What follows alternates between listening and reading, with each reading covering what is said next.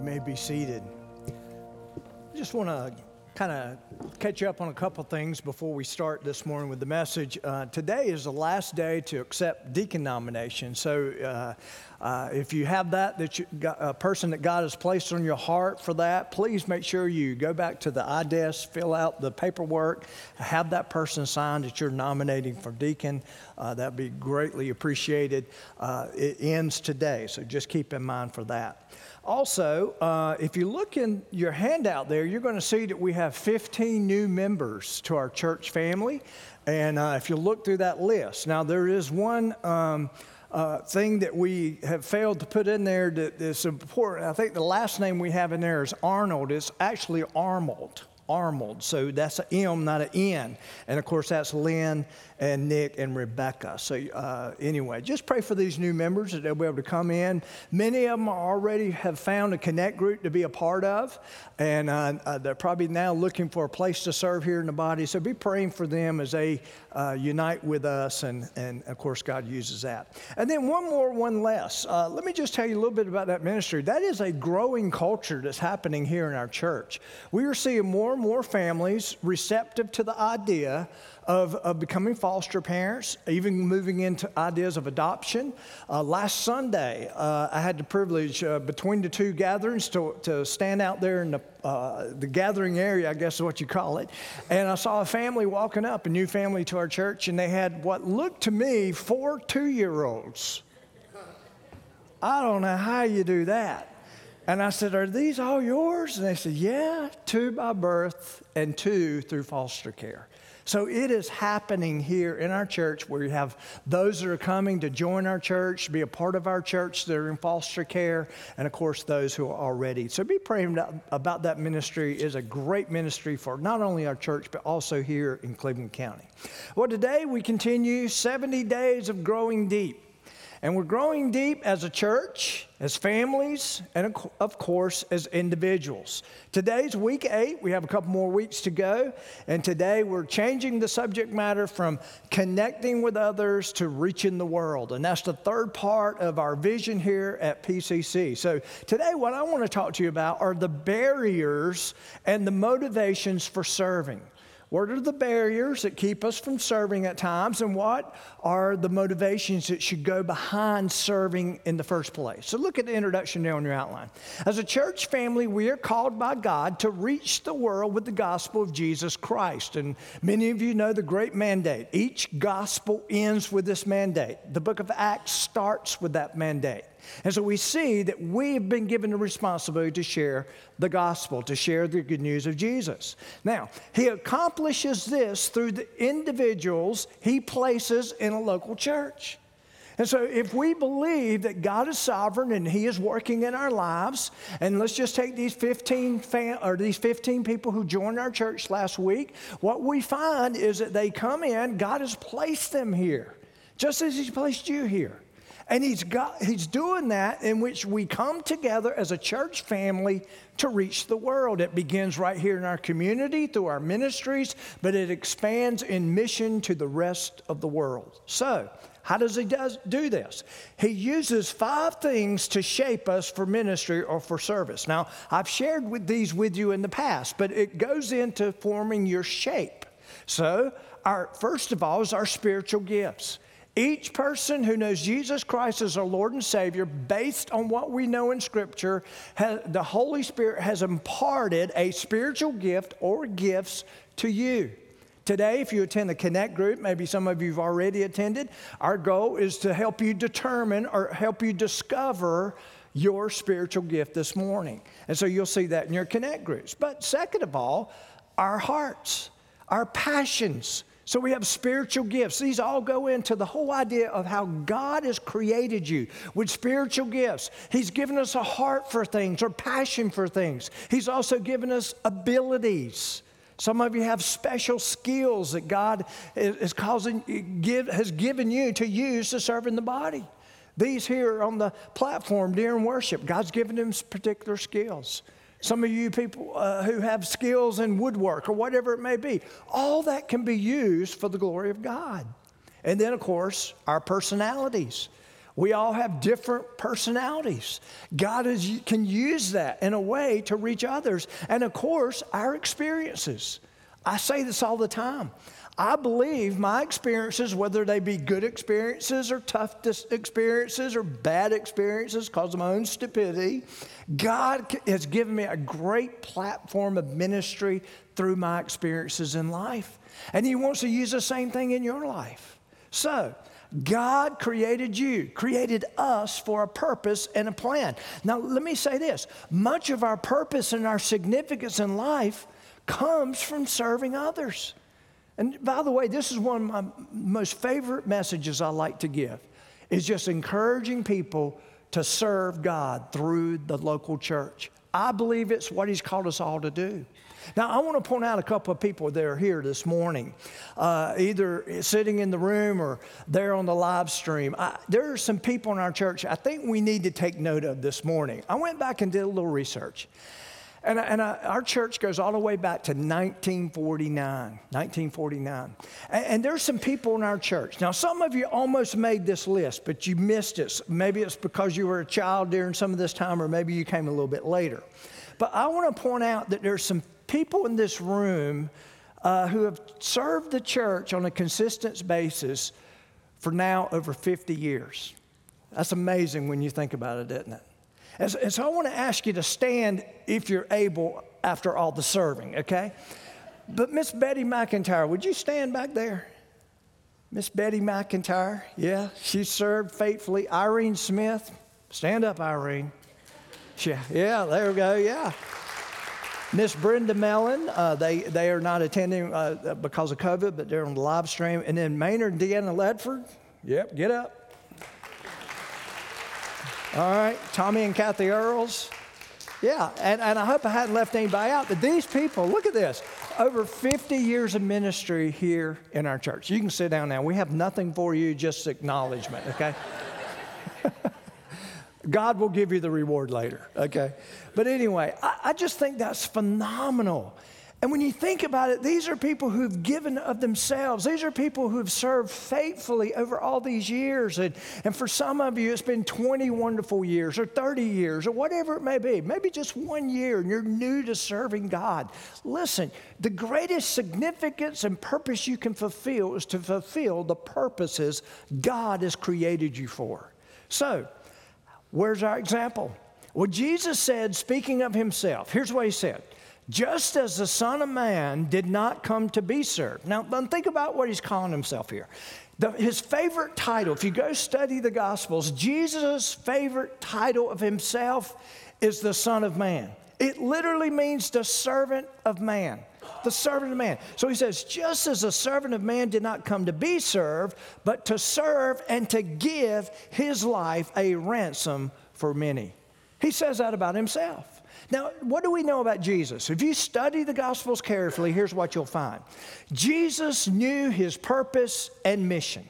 Jesus was led by the Spirit in that whole purpose and mission, and we see His sensitivity all through the Gospels. Jesus was faithful to what He was called to. He never lost sight of that. Jesus also made Himself available. And then lastly, Jesus was very intentional and deliberate about how God the Father wanted to use Him. And believe me, it's a wonderful study when you see the whole motivation behind what Jesus did in the Gospels and how He served others. So, then Jesus, through this model, passed the mission and ministry or the serving on to His disciples, then to us, the local church. That's how it's come to us. Now, what is the mandate? We've studied this before. We've looked at this. Matthew 28, look here. And Jesus came and spoke to them saying, He's basically saying, okay, He could have said, I modeled this. He did it wonderfully. But here's what He's saying. He's basically saying, everything has been given to me. The authority in which I'm about to command you to do has been given to me. But He's passing it to us. He says, all authority has been given to me in heaven and on earth. Go therefore and make disciples of all nations, baptizing them in the name of the Father, the Son, and the Holy Spirit, teaching them to observe all things that I've commanded you. That is the handoff. He's literally given this to the disciples, in which the disciples would set the foundation of the church. They would help expand the gospel, the good news, until it comes to us 2,000 years later. And guess what? That's the command. It's always been the command. It's never changed. Now I want you to look at Jesus. We're using him as a model. Jesus knew his purpose. He knew his mandate. Look at what he says in Luke 4. And actually, this is a prophecy spoken of in the Old Testament. The Spirit of the Lord is upon me because he's anointed me to preach the gospel to the poor. He has sent me to heal the brokenhearted, to proclaim victory or liberty to the captives and recovery of sight to the blind, to set at liberty or to free those who are oppressed. Jesus knew exactly what he was called to do, and he fulfilled that mandate. Now, let me ask you a question. What are the barriers that keep us from serving? What happens? Where's the disconnect between Jesus modeling a life of service, it coming to the disciples and them fulfilling what God called them to do, and then it's passed to us as individuals who serve and make up the local church? What are those barriers? Well, the first thing is obvious: self-centeredness. And I know this sounds harsh, but let's just face it. Most of us, that is the issue: self-centeredness. In Philippians 2:4, it says this: let each of you look out not only for his own interests, our interests are important, but it can't be just about us. What does he say? But also for the interest of others. The number one enemy of ministry, when we really look at it, is this idea of self-centeredness.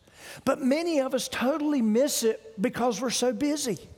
We're so busy. We probably wouldn't look at our lives and say, hey, the reason I'm not serving is because I'm self-centered. No, the reason a lot of us don't serve is because we're busy, and we don't realize that busyness many times points it back to self-centeredness. We get too busy. We have our agenda. We have our plans. We have our dreams, our goals, our ambitions. And for some of you, you just don't know how to say no to certain things. Some of you have a problem with that. And it just makes you busy. And it's not directed towards anything that God created you for and the way he created you. So we were created and saved to give of ourselves. God made us to be a difference maker in the kingdom of God. He's given us the ability to give something back with the gifts, the abilities, the passions that may be there in our heart, but also our experiences. Another barrier to serving others, perfectionism. Perfectionism. The Bible says in Ecclesiastes, farmers who wait for perfect weather never plant. If they watch every cloud, they never harvest. It's really the whole idea that some of us are just waiting for the perfect moment in which we're going to give ourselves to what God's called us to. And y'all, that perfect moment will never come. I've heard people say, well, when the kids get out of the house and I'm not so wrapped up. Listen, God's called you to be a parent. He's called you to raise those kids. That is a calling in and of itself. But God has mandated the local church that he's placed you in to reach the world through individuals with the gifts he's given. And God expects that of us. You say, come on, God understands. No, he expects this of us. That's what we find. But some of us are just waiting for the right moment. Some of us are waiting for the right moment where if someone asks us a question about the Bible or who God is, or where we can give all the perfect answers. Guess what? I'm a pastor. I've been in this thing for 30-some years. I still don't have all the answers. I was interviewed the other day by one of our interns, and she basically was bringing me questions about some questions that the students had over in the student ministry. And some of the questions, I sat there and I said, I think I'm going to have to get back to you on that. 30 years of ministry. Now, you're probably thinking, well, we didn't think you were that bright anyway. Well, that's fine. But the point is, I had to figure it out, and I had to get back to her on that. They were great questions, very deep questions. But we're never going to have all the answers. We're never going to have that. But God has given us a mandate to give back. How about this, materialism? The Bible says, and Jesus said this, no servant can serve two masters. You can't serve both God and money. You can't, and really when he's talking about money here, he's talking about the pursuit. It's the idea of never having enough. It's the idea of this is the pursuit of my life. This is how we determine the winners and losers in life, is when it comes to money and how much we can accumulate and all that. And for some of us, I don't know about you, but how many of you have noticed as you get a little older, the more things you do bring into your life, how many of you notice that many of those things require attention? You know what I'm talking about? I mean, they require maintenance. They require all these different things of us. And there's nothing wrong with some of that. I'm not saying that. Listen, many of the people in the Bible that you find were very wealthy people, but yet they knew the balance between what God expected of them and the wealth that they did have. So the question is really this: am I going to be a kingdom builder or am I going to be a material builder? It really does come down to that. Another barrier to serving others: comparing and criticizing. We're always comparing. Listen, here's what I've learned about ministry. We're all on the same team. We're all pursuing the same command, to be faithful to that command. And there's a lot of competition. And I hear that so many times. I hear competition between pastors. I hear competitions between churches. And man, there's no place for that. We're not in competition with one another. We're here just to be faithful with God's place within our body, to be faithful to that. We've been given different abilities, different tasks, different gifts. It's not a competition. Ministry is also not looking for fault to criticize. I've noticed that many people who do a lot of criticizing have a lot of time on their hands. How many of you have ever noticed that? They do. And it's not about the criticism. It's about serving. It's about getting elbow to elbow and serving the kingdom of God. The question we must really ask ourselves in the context of this is, am I a part of the solution when it comes to these things that do come up? Listen, how many of you agree we're imperfect people? Matter of fact, if I was really bold, I'd tell you to look at the other person this morning and say, you're very imperfect, by the way. But I won't do that to you. But we are. We're imperfect people trying to do a perfect task. And that is to declare someone who's perfection to the world. Sometimes that's difficult, but that's what we've been called to. Sometimes we're called hypocrites. How many of you at times miss it? You just miss it. I mean, sometimes we just miss it sometimes. We do. And there are times, but listen, we're on the same journey. The Bible says in Philippians chapter 2, for it is God who works in you to will and to act according to his purpose. And then he says this: do everything without complaining or arguing. How many complainers do we have in the room? Let's just be honest. How many arguers? Yeah, I work with these people. No, I'm just kidding. I mean, we can, anyway. Got any whiners? Any good whiners? Yeah. Judy, yeah, I thought that hand would go. Anyway, now I'm calling people out. Anyway, we get into that mode, don't we, sometimes? And yet, we're told, don't go there. Don't go there. It's amazing where we find ourselves. Lastly, another barrier to serving others is wrong motives. Our motive for mission and ministry is nothing more than to bring glory to God.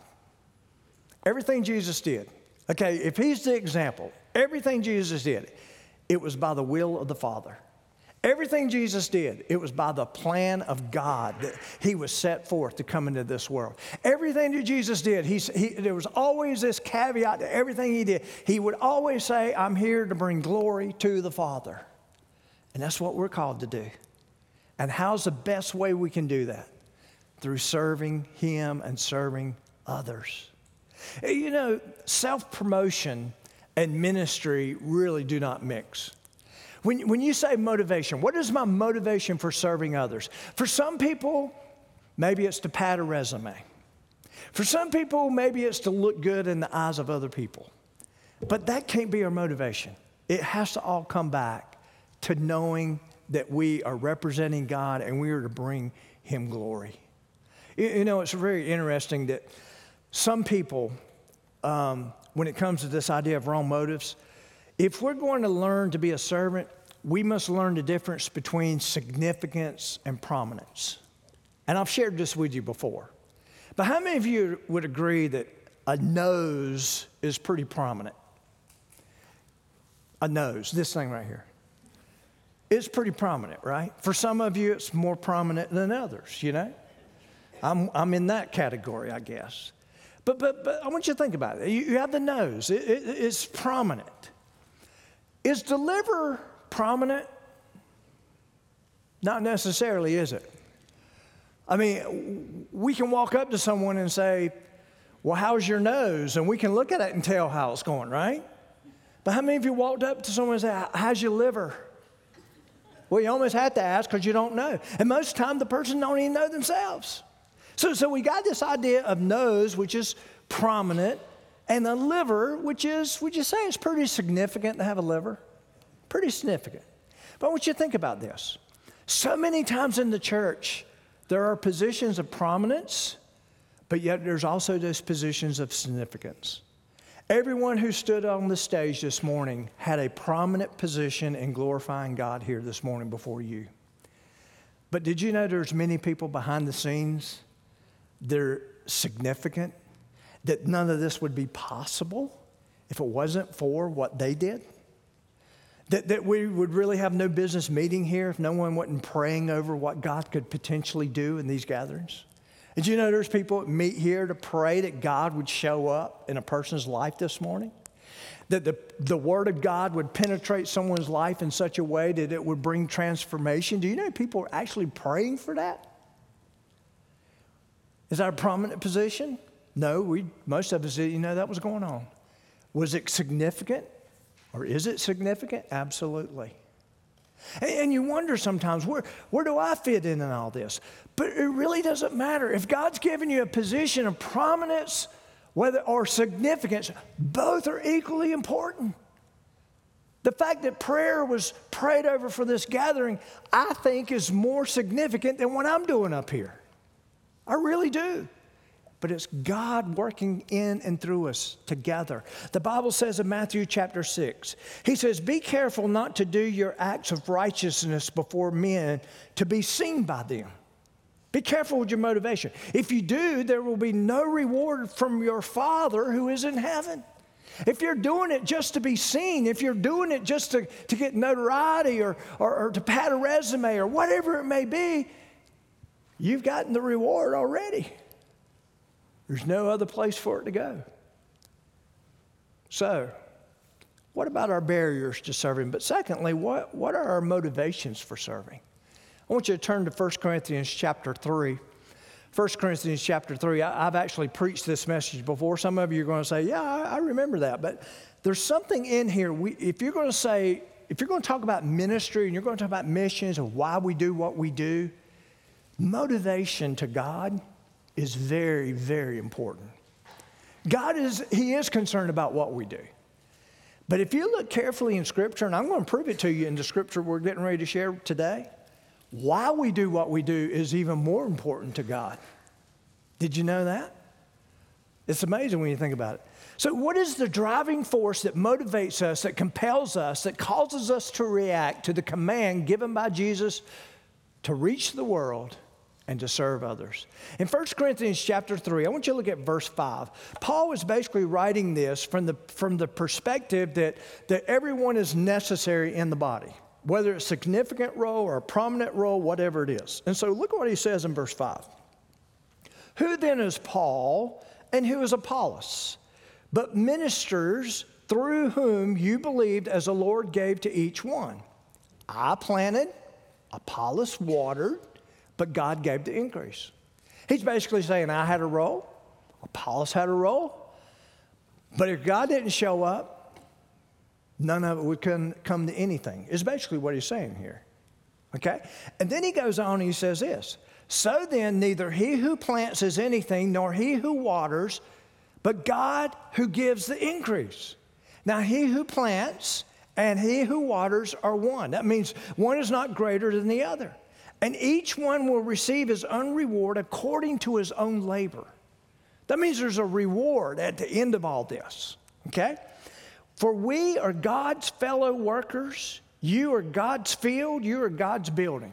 He's basically saying you are a work in progress. You're something that God is pouring into. You're one of God's resources. And then he says, verse 10, according to the grace of God which was given to me as a wise master builder, I have laid the foundation, and another builds on that. But let each one take heed how he builds on it. That means when we're in the process of serving, when we're in the process of building the kingdom of God, or having the privilege to be in service to build that kingdom, we need to take note on how we're doing it. How we're doing it. Okay? Very important. He's saying, pay attention. All right?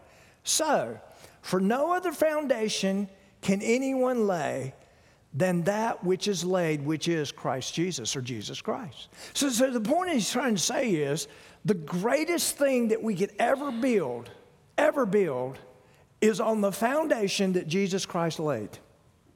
Okay? That would include our individual lives. You may say, well, the foundation of my life is built on the pursuit of having things. Or my foundation is the pursuit of having a lot of relationships, or whatever it may be. And you're out there, you're pursuing all that stuff. The Bible says, and even King Solomon said it in Ecclesiastes, all that's going to fall and crumble one day. But boy, you start building your life upon the foundation of Jesus Christ, and you begin to see your life through the lens of what Jesus is doing in and through you, and you begin to understand that everything he's given you, including the breath that you have and the skills and the abilities and the giftings that you have, has been given to you by him, you'll see your life in a whole different view. And it'll be one of those things where you can use it to bring him glory. So he's basically saying you need to get down to the right foundation. The problem is many of us will get to the end of life and we're saying, we built our whole life and our whole foundation on something that's going to crumble, something that's not going to be lasting. Paul's reminding them, you need to build on something that will be lifelong or will be enduring. That's what he's talking about here, that will endure. So, what's next? The examination of our motives. In verse 12, look at what he says. Now, if anyone builds on this foundation, talking about the foundation of Jesus Christ, with gold, silver, and precious stone, wood, hay, and straw. Now, what he's doing is, he's basically talking about there's a difference in ways that we can build on this. One way we can get is everything that we can get from Lowe's. Wood, hay, and straw, right? Okay? But there's Zales hanging out there too, okay? Or whatever you buy your jewelry from. I don't know where you buy. I'm just calling things out right here, okay? And so basically, he's basically saying there's a distinction between the first three and the last three. He's going to make that distinction. So, what's the first grouping? Look on your outline. The right motives produce gold, silver, and precious stone. So if you're up here singing to God in the church, to glorify his name, to usher people into his greatness, that's gold. If you're giving generously with joy to extend the gospel that others can be influenced by the gospel and radical transformation can take place in that person, that's silver.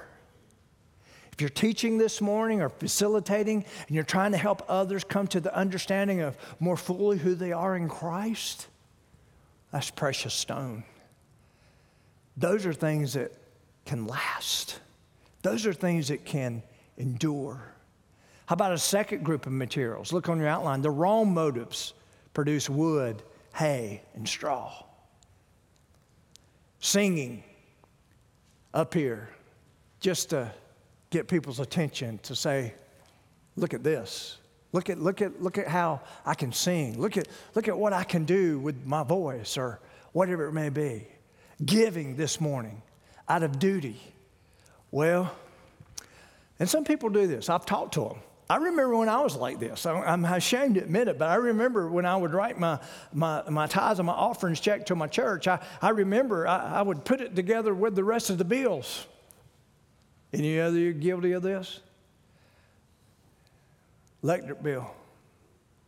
Oh, got to tithe this. I got to get that right. Yeah. Why would I do that? God is expecting that He might cause the truck to break down this week if I don't give it to her. I mean, it's weird how we look at things, isn't it? But he's basically saying, he's saying, no, you give for the glory of God, but he's talking about giving out of duty. How about teaching children because no one else will?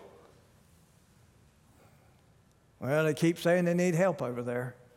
Guess somebody's got to step up. Guess that'll be me. A straw.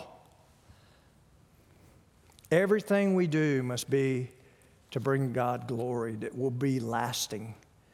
Verse 13, this is a very important verse. Each one's work will become clear. There's going to come a day when there's going to be a motive check. There's going to come a day where it would be proved to us it's not so important what we did as much as why we did it. That's what he's bringing us to here. For the day, many of your translations have that capitalized, speaks of some type of judgment. We'll declare it because it will be revealed by fire. And the fire will test each one's work of what sort it is, which category it's going to fit in. That's interesting, isn't it? What category? Now, some of you may say, well, now, wait a second, the judgment. And when I hear about the judgment, I hear of the great white throne judgment in the Bible. And what is all that about? Well, that's basically, if you look at the context of what's happening in Revelation chapter 20, what that is basically people being condemned to hell. That's that judgment, okay? If you're a believer in Jesus Christ, you will not be judged at that judgment.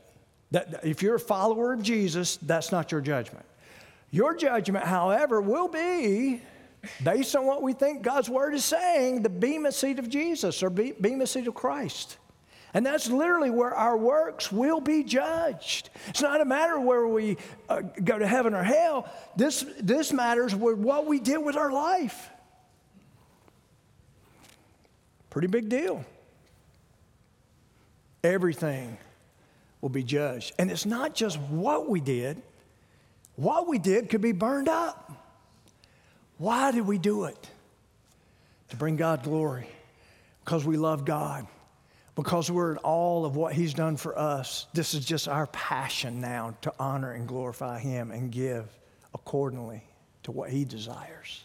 It's all going to be evaluated. Next, we see the manifestation of our motives. I want you to look over to chapter 4, 1 Corinthians chapter 4. Look at verse 4. For I know of nothing against myself, yet I am not justified by this. He's basically saying there's times where I'm not sure that I'm doing this for the wrong reason. He's just saying sometimes there's a question mark there. But he who judges me is the Lord. Doesn't matter what I think about it. Doesn't matter the conclusion I come to. I may come in here and say, no, it's all for the glory of God, but there may be something that's actually there. He's saying God's going to bring it to light. Verse 5, then he flips it on us. Therefore, judge nothing before the time until the Lord comes, who will both bring to light the hidden things of darkness and reveal the counsels of the heart. The word counsels there, some of your translations may say motives of the heart. Then each one's praise will come from God. Then when it's all said and done, if the motives are correct and the why is all correct and the hows, and however you want to put it, when it's all said and done, that's where we're going to see if any of our life is worthy of any kind of praise coming from the one who created us in a certain way, who had a plan, a purpose, and gave us certain things.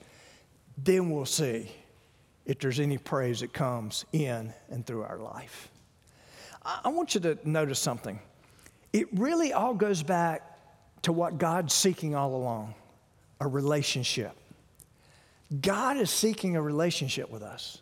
When we got saved, let me just say this. If all you found was a religion and all you found was need to be at church on Sunday mornings, I need to give this occasionally, I need to do this occasionally, pray, I probably need to do that occasionally. That's not a relationship. That's a religion. That's not even the same thing.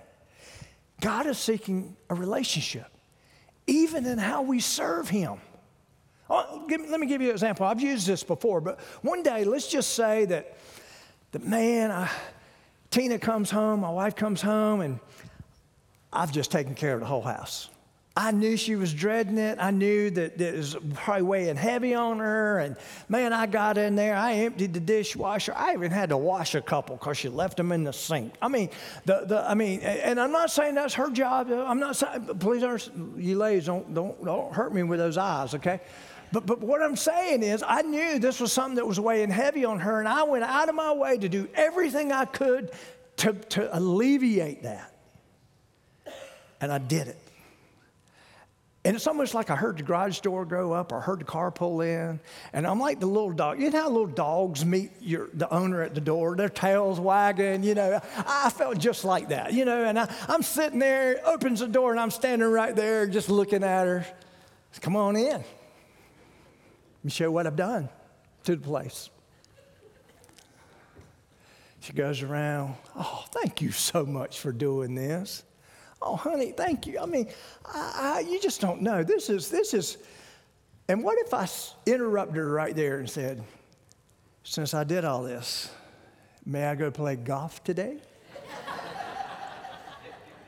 How is she going to really take that? Now, knowing her, well, she's just glad it happened. How many of you women are like that? I'm just glad he did it, you know. I don't care if he wants to go play. Yeah, sure, go play golf. But that doesn't work with God. Because really, in that moment, I could have really shown something to her, couldn't I? How much I care for her. How much, this isn't about me. This all was about you. Did I kind of blow it when it came to that? Yeah, I really did, didn't I? And the point is this, y'all. God is seeking a relationship with us. Something in which we do all that we do. We use the resources He's given us in such a way. We're there. He's looking for the intimacy of the relationship. That's what He's looking for. Our service on the outside sometimes may look like gold to others, but in God's eyes it may not be nothing more than hay or straw. It's important, not only what we do, but why we do it. Next, motives are chosen. You choose the motives you have. If you look in verse 5 of chapter 4 again, it says, it reveals the counsels of the heart. It literally is talking about the motivations of the heart. It means to will deliberately, to have a purpose that is minded. The idea presented here is in this verse is the individual chooses his or her motives. Why am I doing this? There's a checkpoint in which you're looking at it. I mean, think about it. There's a lot of things in life we don't have a choice about. Whether we're, I was going to say whether we're a boy or girl, or anyway, whatever it may mean. I mean, we typically don't have a choice in many matters when it comes to this life. But when it comes to our motives, guess what? We have a choice. A choice. And Paul is basically saying, be careful with not only what you do, but why you do. Next, motives are covered. In verse 5, he talks about the hidden things. Our motives, listen, are hidden from others. And this is the reason we should not judge people's motives. There's times in which, how many of you have ever saw someone do something great and sat there and thought about, yeah, wonder why they did that? They just wanted to be noticed, I bet. Look at them. Who do they think they are? We have no business judging that. We don't know. We don't know the heart. God sees our motives, and He will judge our motives. Next, motives are quite often corrupted. There's times where it's just corrupted. Look in verse 4. He says, the hidden things of darkness. Paul's talking about motives that have come under suspicion because the agenda is wrong. Maybe there's an ulterior motive here. Think about it. Why do we do what we do? There's some of you, and man, I'm getting ready. I'm talking about myself too. There's some of you who have a fear of rejection. And the reason you can't say no to anything is because you're afraid you're going to be rejected. And if you go through life and even serving God and your motivation is because you fear the rejection and it's not for the glory of God or it's not because you want to honor Him in any kind of way, guess what? that meets your need. How many of you that just hurts right there? For some of us, it's the fear of failure. We do it because, listen, I don't want anyone to see that I potentially in any area of life could be a failure in something. And we're so driven. We got to check the motives. Look at what he says in verse 13 of chapter 3 again. He says, each one's work will become clear. And then he talks about the fire. Fire is a symbol of testing. Fire purifies. It discerns what is worthless and what is valuable. Next, the evaluation of our motives. Number one, right motives are enduring. They're valuable. Look at verse 14. If anyone's work, which he has built on it, endures, he will receive a reward. So our whole lives are built on the foundation of Jesus Christ. Our salvation set us on that foundation in such a way that we now live on that foundation. Everything about our lives flows from that foundation. And we're up here and we're doing this, and we're not only doing the what's, we're doing the why's right. We're doing everything right, and we're doing everything. And he's basically saying there's going to be a reward associated with that at some time. But then there's the wrong motives are lost. The wrong motives are lost, useless. Look at verse 15. If anyone's work is burned, he will suffer loss, but he himself will be saved, yet so as through fire. Now, what are we talking about here? Again, this is, when he says this, he's talking about they're going to be saved. It's not a matter of heaven or hell at this judgment. That's not the case here. The case here is, are there any potential rewards that can come to your life because of what you've done for Jesus Christ, for God, and His glory? It's not a matter of your salvation, but he's basically saying a lot of our lives can be consumed in a moment because the why was not right. Jesus said to the Father, I've brought you glory on earth by completing the work you gave me to do. Jesus is basically saying, I am satisfied, and my satisfaction comes from the fact I did it because that's what you desired of my life. Many times when it comes to our serving, we don't see the big picture. I want to close with this. Let's say a couple visits our church today. And by the way, we have had many, many people not only joining our church, but coming to our church. Guests. Matter of fact, the people who are watching by live stream who don't feel it safe for them to come back, if they did come back, we're going to have some space issues, to be honest with you, because God is really putting a lot of people in the path of our church. And there's a lot going on here, but let's just say a young couple comes, or a couple comes today, and they walk onto the campus, and the greeter greets them with a smile. Is there anything I can do for you? And our greeters do a fantastic job with that. They drop off their children at a designated area, maybe the preschool, the children, the student ministry. They go to a connect group where there's a teacher, a facilitator, connect leader there. Then they come to this worship gathering. Again, they're welcomed by a greeter. Maybe they sit in the gathering. They hear the worship and all those who participated in that, the teaching of God's word. Maybe they come to know Jesus as our Lord and Savior. Or maybe their marriage was on the rocks and all of a sudden God gave them hope through the message. Now, who gets the credit for that? God, correct? But guess who else can be in the path of that great reward? We can. He's given us that ability. From the greeter to the person in the prayer room, to the person on the platform, to the person wherever they may be, God wants us to see there's a big picture at work here when it comes to the kingdom of God, when it comes to the transformation of a person's life. That's the greatest thing He wants to ever see, is for that to take place. And He lets us in on the possibility of that. So here's the application. What are you doing with what God has given you? Your gifts, your resources. What is your motivation for serving? Some of you are faithful servants to God, but I don't want you to miss out. Why do you do what you do? Evaluate that. And then lastly, will your service be lasting or lost? See, God's not trying to punish us in any way. It's just God has set the terms for which He will be glorified, and He's also set the terms in which He will be worshiped.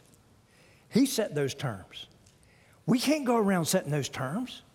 He set the terms for salvation. But isn't it amazing how everybody in our world seems to be able to think they can add to the terms of salvation or take away? He sets all that up. It's Him.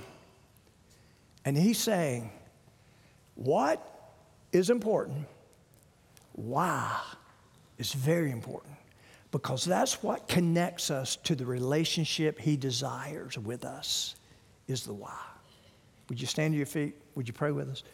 Father, we just come to you right now. I just thank you so much for a room full of people that love you, obviously, or they wouldn't be here. I thank you for a room full of people here who are looking for answers this morning, because I don't believe they'd be here if they weren't. But Father, I pray if anything that we take away from this morning is the fact that we are building, or we're living our lives based on the fact that we're building it on the foundation that Jesus Christ left for us. From our salvation to how we serve, to why we serve, it's all built on Him. And for someone here today, Father, maybe there's someone here today who's never thought of their life as their life being built on the foundation of Jesus, and they've never trusted you as their Lord and Savior for salvation. I pray today be the day they give their life to you.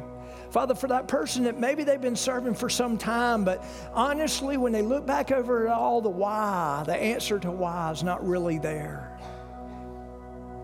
Father, I pray today they will come to terms with the why.